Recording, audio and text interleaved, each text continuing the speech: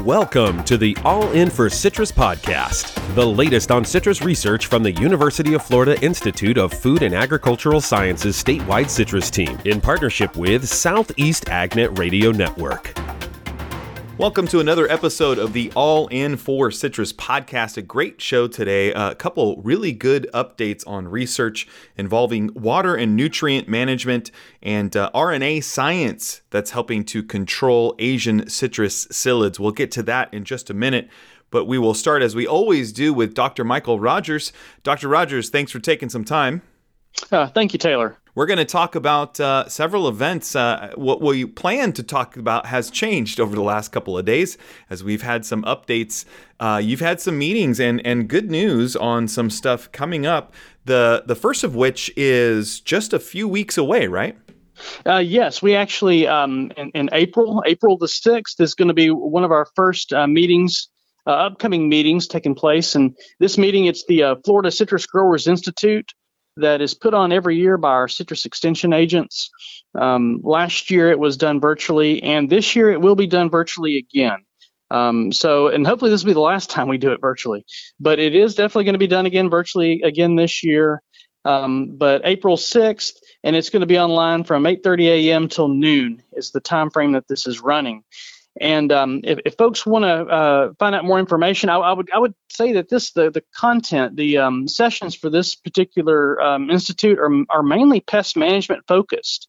We've got a lot of work that's going to be presentations talking about spray guidelines, biocontrol for psyllids, young tree pest management, updates on Leadic mealybug and also weed management, for example. It's the latest on weed management research. So if folks want to register for that, you can go to the Citrus Agents website, and that website is citrusagents.ifas.ufl.edu. And there's links to sign up for these meetings. This meeting and the other OJ breaks. There's several that are still taking place around the state virtually, and you can go there and sign up for those. Very good. Is there any plans of recording that content and putting it up for viewing after? Yes, I think we always get those put onto the website later on. There's usually a little delay in that. And I'm not sure how long it will be after the event before you can actually go back and review them again. But we encourage everybody, if you want to see it for the first time and interact with folks, it's that interactive webinar. Again, starts April 6th from 8:30 a.m. till noon. Very good. That's virtual. There's two other ones. Exciting news. Going to be in person. One in May. We'll talk about the big one in August, but one in May. What's that one? Yeah, so in May 12th through 13th, this is the rescheduled date for the Florida Citrus Show that takes place in Fort Pierce every year. And everybody remembers this was scheduled for the beginning of the year, but we had to postpone that because of the situation, the pandemic situation. But, the way things are looking out there, I think we're all very optimistic that this is going to go forward May 12th through 13th in Fort Pierce, in-person event. And they've, Johnny Ferraresi and the committee that's working on organizing that meeting have done a really good job of putting together a nice program. And, I hope that everybody's going to be able to get out and participate in that. Some of the topics, just general categories of topics that they're talking about. There'll be some more discussion on new varieties. There'll be horticultural management practices, pest and disease management, and also a session on new technologies, things like artificial intelligence. So it should be a really good lineup of speakers. And again, probably one of the first chances for folks to get back together in person, for a larger industry event. And again, that's May 12th through 13th in Fort Pierce. Okay, and the other big one coming up in August is the annual Citrus Expo. Good news on this. You guys just had your first planning meeting. Yes, and we're excited. Last year we did Citrus Expo virtually. And, I think for a virtual meeting it went well, but it's not the same doing it virtual as in person. And this is the largest industry event of the year for us.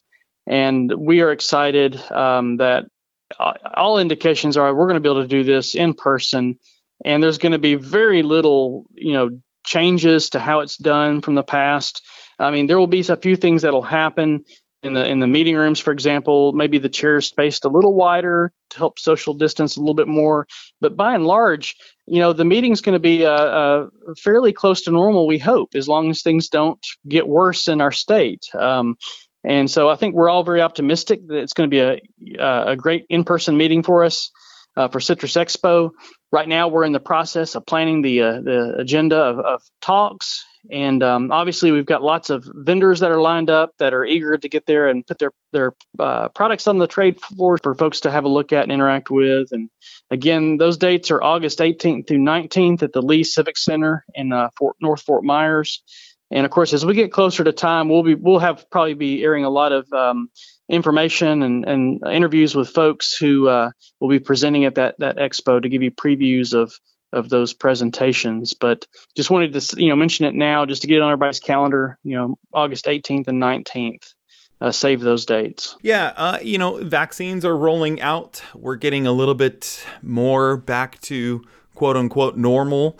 I think we will see safety precautions still at some of these live events. We will need to continue that even into August, but we're slowly getting there, and I think there's a rejuvenated sense of energy basically that everybody has. Yeah, absolutely. We've seen the numbers coming down in Florida. I mean, it is spring break time right now, and I'm sure that we might see some consequences of a lot of people coming to Florida in spring break. But, overall, I think that we're heading in the right direction, and we're very optimistic we're going to be able to do all this stuff in person.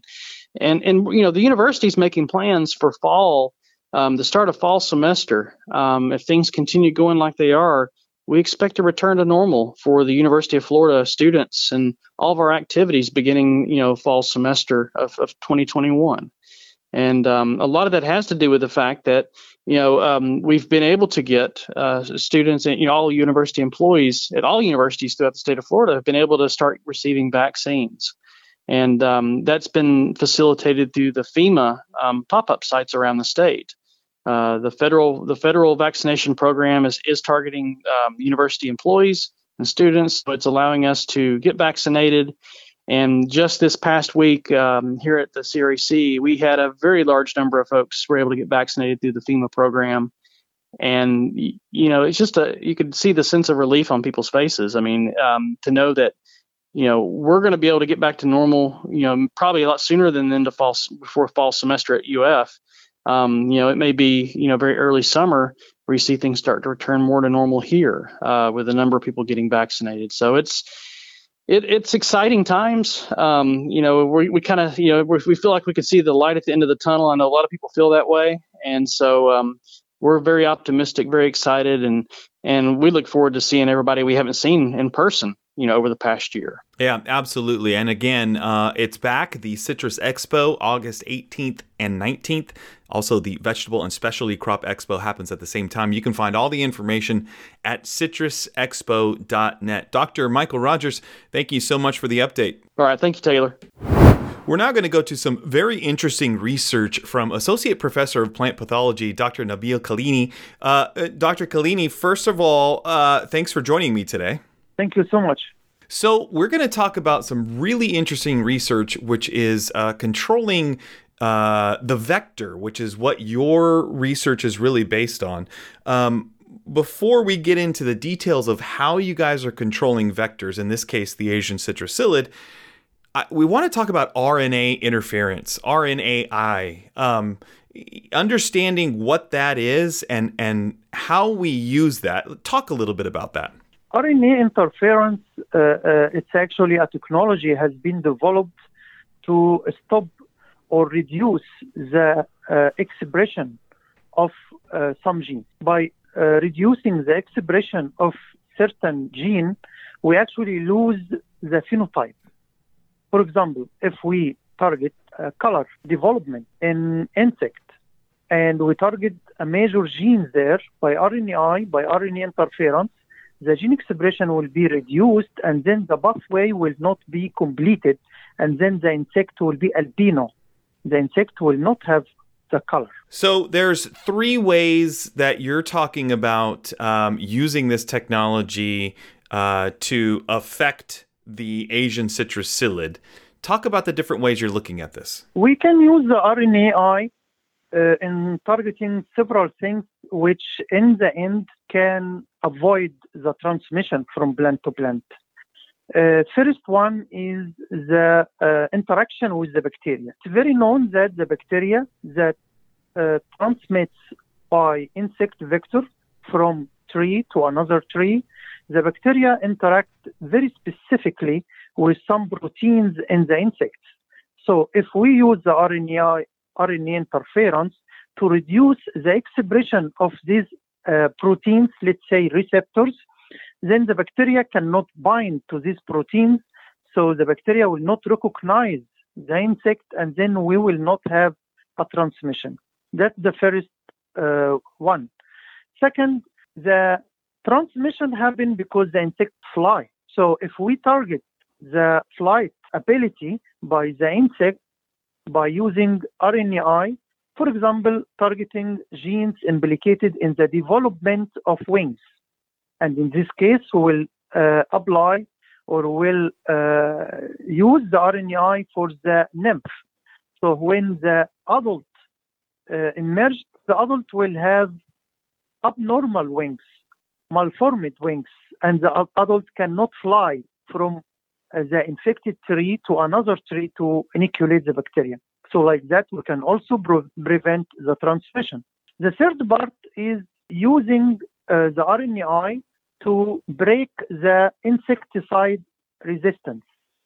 And here we can target some detoxification enzymes inside the insect, that the insect uses these enzymes to resist the insecticide. So in this case, we can reduce the resistance, increase the susceptibility to the insecticides, and in this case, we'll have double strategy using the insecticide and the biotechnological approach, which is increase the susceptibility.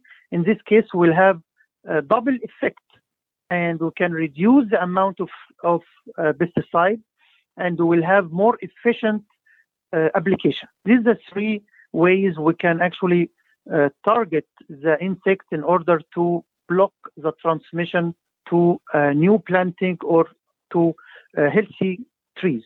That last one, I mean, looking outside of this issue, that last one, trying to limit resistance and then also, increasing the efficacy of the product, that sounds amazing. Yeah, and it's very interestingly that's actually the most effective gene candidate we tested. So we tested many genes in so many things, and some of the genes in the detoxification enzymes, including P450, the cytochromes, including other detoxification enzymes in the insect, usually we have the effect much better. I mean, it's really affects the insects better than the other candidates. And I think this is the way to go. It's more realistic to combine the biotechnology techniques with traditional technique, at least as a first step, before we go completely for biotechnology or new strategies. Definitely. That's exciting. The first one you talked about, silencing the way it interacts with the bacteria. You basically, turn the ACP from a vector to a non-vector is what you're talking about. Yes. Let me explain that a little bit. So supposedly we have healthy insects. Insects doesn't have the bacteria, but we target these proteins, the receptors, by RNAi. So the insect doesn't have or have reduced amount of these receptors. When the healthy insect feed an infected tree and they try to acquire the bacteria need to recognize the host, the insect host. And this recognition, it's actually happens through these protein receptors. So these protein receptors are very minor. It's very low amount. In this case, the bacteria will not be able to establish the infection inside the insect. The bacteria will just go away and go through the gut and secreted with the honeydew, and the insect will not have the bacteria in order to transmit to another tree. Very interesting. I assume that the way that you deliver these RNAis, that's going to be the hard part, right? I mean, it's pretty complicated on the delivery system here. Absolutely. You're absolutely right. Let me tell you that there are 3 stages in order to have a product. First stage inside the lab.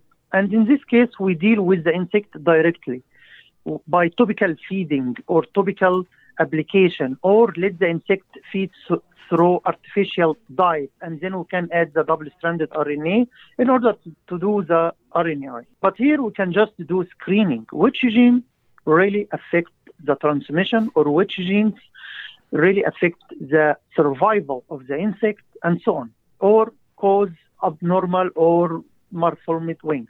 That's the first stage. Second stage, we just try to go further in order to be near of having a product. In this case, we go to the greenhouse and we do little, very controlled experiments with small trees, let's say 1 year tree. Here actually the most difficult part is to do some experiments in the field and with fruiting and existent trees. And here actually it is very difficult. So many factors. There are the winds, there are the raining, there are the many factors. So the delivery here, it's a whole question. It's a new question, how we can deliver. The delivery, there are several methods to deliver. The double-stranded RNA is the product we need to deliver inside the tree in order to be acquired by the insect, or spray the tree and the insect can acquire it from the leaves. And here is actually, it's very difficult because let's say spray or foliar, we will have a lot of degradation of this molecule.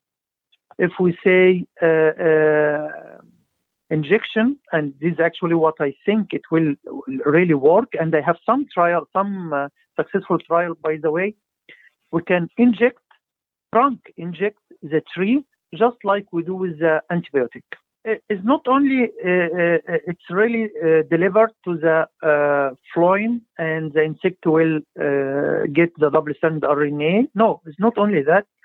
It's also very good for the environment because there are always some cross activity with some other insects or some other things in the environment, but the injection we just limit to the tree, inside the tree, and the insect need to get this double-stranded RNA from the tree, from inside the tree. So there are no contamination outside with the double-stranded RNA. That's one method. A second method which we are working in, and actually there are some groups have a lot of fun to work on that, is to deliver the double-stranded RNA by laser and simply to treat the leaves in the tree with some laser rays to make some, let's say, remove part of the cuticle. You know, the cuticle covers the leaves and citrus has a very thick cuticle. Just to remove some cuticle, and then with the foliar, the double-stranded RNA can get inside the plant, and then later on the insect can get it. But that's another way. And the third way, as I mentioned, is the foliar, but the foliar will have a lot of environmental factors. What if there are a lot of raining, so the tree will be washed up from the double-stranded RNA? Many things. And in addition to the contamination, which we don't want that. It's exactly like the antibiotic. I'm against using the antibiotic as a foliar application. Trunk injection is much safer for the environment and also much effective because we just deliver the right product to the bacteria inside the plant. Yeah, sounds like it kind of contained. You don't get any accidental exposure that way. And then before we end here, the last thing I wanted to point out was RNAi. I mean, we use this very successfully in other areas. I mean, this is something that it's not necessarily a new thing. we've successfully used this in other applications, so that bodes well for this project. Absolutely. Actually, there are many applications in other agriculture systems than the citrus. We just try to understand or to adapt the system with Florida in citrus. We try to study and figure out what all the factors we need to keep in mind in order to have effective delivery and effective RNAi to the insect. And the third thing is the insect itself. The other systems mainly is aphid. So for psyllid, it's not that hard, especially the psyllid. It's also Hemiptera and very near of the aphid, and also feed in the phloem just like aphid. So we can learn a lot of lessons from the successful treatment with RNAi for aphid. But we need to adapt that to citrus and to our environment here in Florida. Very exciting research. Associate Professor of Plant Pathology, Dr. Nabil Kilini, thank you so much for your time. Thank you so much for this opportunity.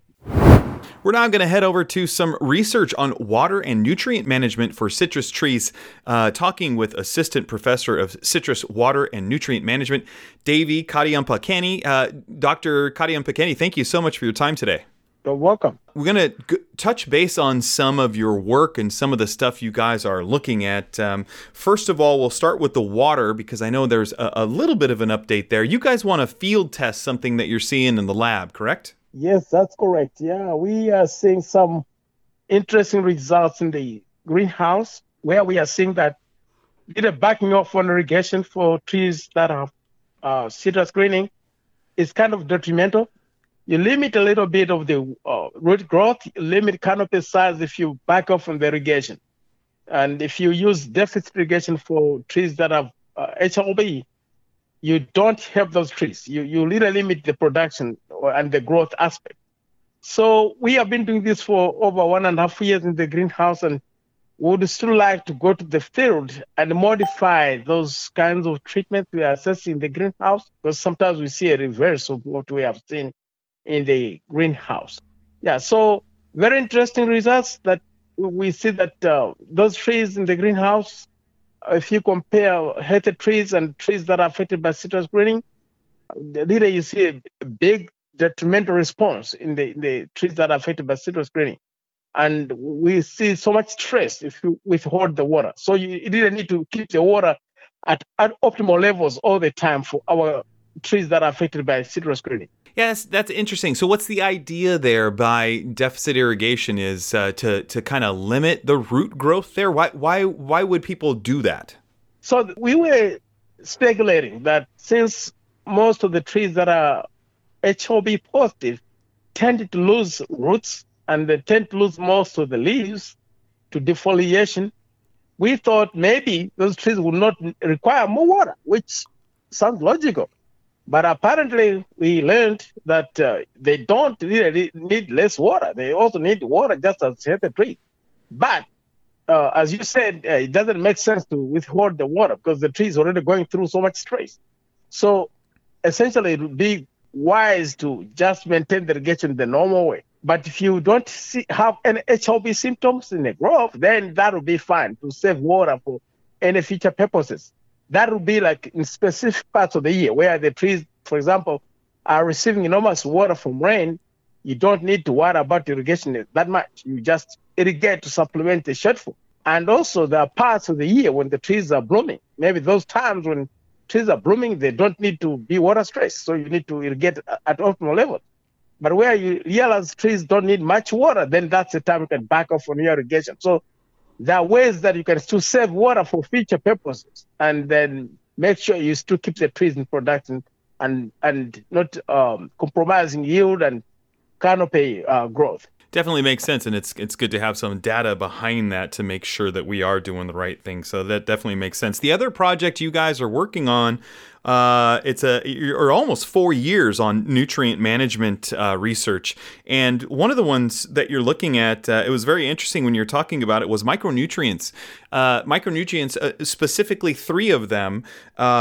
It's looking like using a higher rate on those is actually helping out a little bit. Oh yeah. Very fascinating results, because in the past, all the literature we've looked at from the 50s, 60s, 70s, 80s, all we learned was that you have to stick with some recommendations. For example, for zinc, then you have to stick with about 5 pounds of metallic zinc per acre, and for manganese, almost the same amount. And then for boron, then you have to stick with about 1 pound of metallic boron per acre. But now what we are learning, which is fascinating, what we are learning is that these micronutrients, for now, for HOB effective trees, if you give them a little bit of a bump, just doubling those rates, quadrupling those rates, or trebling those rates, doesn't seem to limit production, doesn't seem to bring in any toxicities in the trees. You don't see any detrimental effects on the trees. Actually, you see better canopies, you see better root growth. With HOB, root growth is limited. But now, when you increase the rate by 2 times, 3 times, or 4 times for these micronutrients, you really see better root growth, better root regeneration, less root dieback, very good traits on the below ground. So that means the tree is able to support itself in terms of uptake of water and uptake of nutrients. And then you also see bump in yield. So we have seen, increments in yield by 15 to 30% over every year we've been doing this experiment. So very interesting. And we have done about 4 to 6 journal publications now in Hort Science, in agronomy, and we have also published in Scientia Horticulturae and in another journal called Agriculture. But we would love now to go ahead and prepare a bulletin for the extension so that our growers have access to these recent findings, because they're very useful, very fascinating, and we'll highlight the rates in the discussions of those papers to emphasize that growers can test some of those rates and see if that helps them keep their growth in production. Yeah, with that percentage yield increase that you're talking about, I think growers would be interested in that. And, fruit drop's always concerned. Does this help with less fruit drop at all? Exactly. That's another aspect. What we have learned when we started this project in the year 1, we saw a lot of fruit on the ground. Unfortunately, at that time, I didn't see the need for counting the fruit on the ground. I thought it was not necessary. But eventually, I realized, we should have been documenting all that to see what's the portion of fruit that's on the ground every year. But we never did, because when we started, I think it coincided with Hurricane Irma that came across the state in 2017. So I thought, oh my God, I should have done that, and that way we could have captured any changes in the fruit that went on the ground because of either fruit drop or any hurricanes. Yeah, but what we have noticed is that when we increase the micronutrient levels beyond the current recommendation, whether it's 2 times or 3 times or 4 times, end of those rates, we have seen a big decline in fruit drop. Actually, in most cases, very negligible. You see fruit going on the ground, and when you look at the fruit that fell down, it's maybe because of maybe very high water levels, maybe there was just some strong winds around, so we find maybe 1 or 2 fruits, but you don't see any alarming fruit drop rates. So that's encouraging. Definitely, very encouraging. The other rates that you were looking at was nitrogen rates. It's been kind of more of a common practice to increase some of those nitrogen rates. And, that costs money. You guys looked at this and said it actually doesn't help, and growers can probably save those applications? Oh, yeah, that's very correct. What we did was that we realized that just over 10 years ago, when we started transitioning from mostly the traditional planting of 150 trees to the acre to dense plantings, where growers now start moving to somewhere above 290 or 300 or 360, 400, or even 500 trees to the acre and above, we realized that, maybe growers might wish to use higher rates of nitrogen to keep up with dense plantings. Maybe we need higher levels of nitrogen. That was our hypothesis, that if we try higher levels of nitrogen, then maybe that's going to help our growers keep trees in production. So what we did was that we had different planting configurations. So higher levels of nitrogen, including, like my groves, we had about 450 trees to the acre. Another block was about 550 trees to the acre. The other one was about 220 trees to the acre, and another block was about just 500 plus trees to the acre. And then we did these trials in Central Florida, around Lake Alfred, so on the Central Ridge. And then we had another block in Southwest Florida where we were collaborating with Dr. Kelly Morgan. And one thing so the only difference was that the trees had varying ages. So on the ridge, we had about 6 to 8-year-old trees. And then in the Southwest Florida, they had about 12 to 14-year-old trees. And what we learned was when we were applying the different levels of nitrogen, for example, 150 pounds of nitrogen, and then about 200 pounds of nitrogen, and then 250 pounds of nitrogen to the acre, what we learned was that it's not beneficial at all to put about 250 pounds of nitrogen to the acre, because that improves the canopy, but at the detriment of yield. That's what we have learned. And what we have noticed is that 150 pounds of nitrogen to the acre and 200 pounds of nitrogen to the acre were beneficial. We tended to see high yields at those two levels. So for now, that's what we are learning, and we want to learn more, because we did use lower rates of nitrogen, or even higher rates of nitrogen beyond 250 pounds, or lower rates below 150 pounds of nitrogen per acre. Yeah, but within that patch of 150 to 200 pounds of nitrogen per acre, we saw good response in yield and good response in canopy size. But that occurred at specific combinations of calcium and magnesium, because where we use calcium and magnesium in combination, because we had ordered those also, where there were some treatments where we withheld calcium, and then in other cases we withheld magnesium, but in other cases we put calcium and magnesium at the same time. So what we realized that we have to maintain the calcium and magnesium at the same level, while we use those levels of between 150 to 200 pounds of nitrogen per acre. And then when we do so, while we keep calcium and magnesium at the current recommendation, then we got better yield, we got better canopy size, we got better juice quality, we got better root growth, we got better response also in terms of the dense canopies. Because sometimes we just want to have a canopy that can keep and retain fruit on the tree. That was something that we also found fascinating. So we are planning also to document that.